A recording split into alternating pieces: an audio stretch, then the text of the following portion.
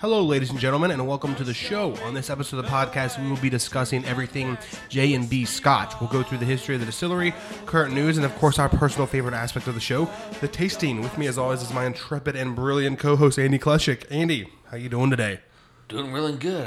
Getting prepped to watch the Indy 500 this weekend, so, gonna have some fun watching that and relaxing. For sure. And we're gonna have some fun talking about this scotch here as well. J&B Scotch, of course, is the one we're doing, as I mentioned in the intro.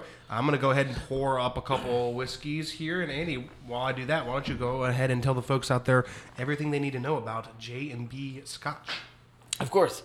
So this is one founded actually initially in 1749 in Scotland, in London, by Giacomo Giustarini and George Johnson. Giustarini was the distiller and Johnson was the investor. Initially, the way they had founded the brand was they had founded it as, again, like Chivas last week, as a wine and spirits merchant company.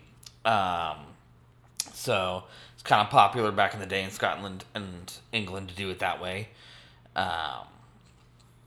So, where you would, at least for blended scotches, where you would open up your own wine and spirits merchant company and then kind of make your way into actually the distilling / blending of scotches into a product that you would sell under your own name.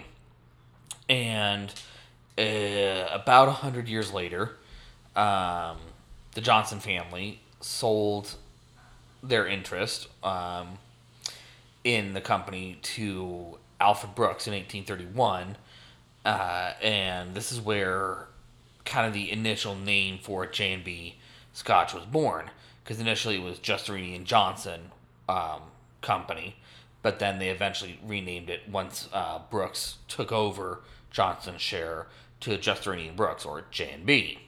And it was around this time in 1831 that they officially established their headquarters in Regent's Park there in London, with a New York City office opening later, about 35 years later in 1866.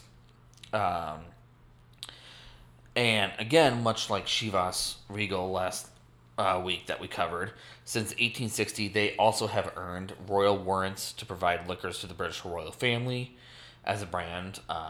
Seems to kind of be a trend for a lot of them. I don't know how much any of them actually continue to provide their spirits to the royal family, but they, at least for a time, since 1760, earned the royal warrant.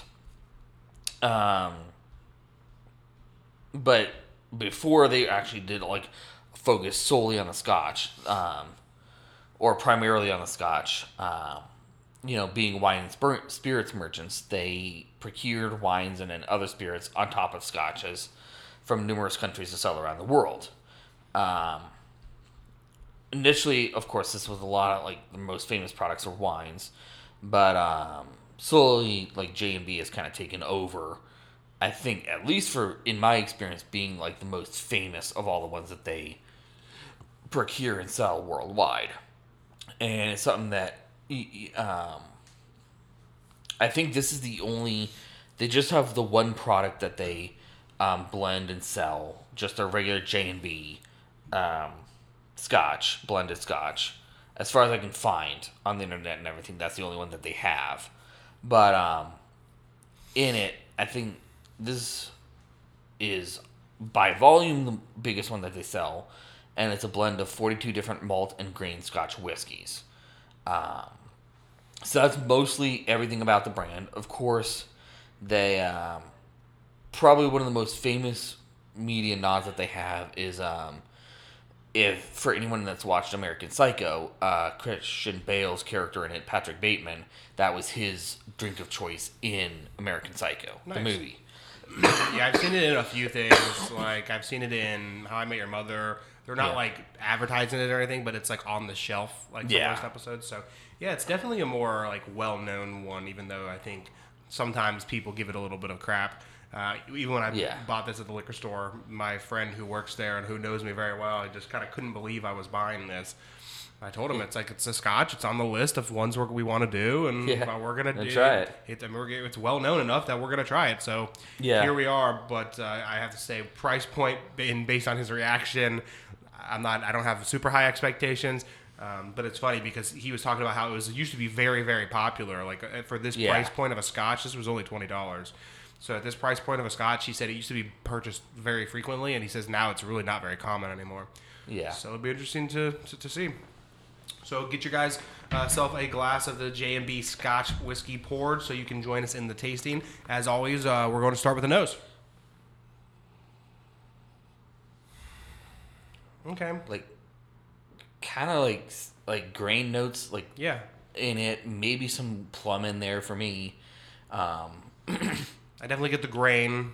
Yeah. I definitely get just kind of the smoky peatiness that you get in a lot of Scotches. Like this is some level of that like smokiness. It's not crazy like some of the like the Lagavulin or anything, but like I definitely think you smell this and you know it's a Scotch. Oh yeah. So I definitely think it's kind of not too complex as you mentioned, but obviously worth a try. Let's give it a taste now. Cheers. Cheers.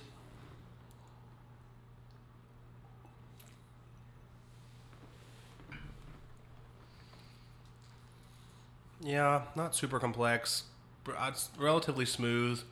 Yeah, a longer finish, I would say, than the Chivas we tried last week. Yeah, the one we had last week. Yeah, so, a lot of similar flavors, though. I would say. It's not super peaty on the palate, though. Oh no, like it's very for me. It's very like grain forward. Yeah. Like biscuit forward for me.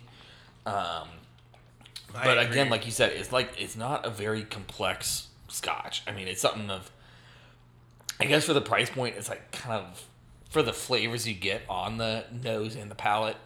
Yeah. Like what you'd expect, but it's not, it's not the most complex thing. Yeah. I mean, there's a lot of Scotch options. A lot of them are. It's a good intro. I will say that. Yeah. It's hard to find a Scotch at this price point. I think if I was looking like for one that I really wanted, at this price point, I'd probably stick with Dewar's. I think Dewar's 12 year is probably pretty similar. It's maybe like $5 more or something.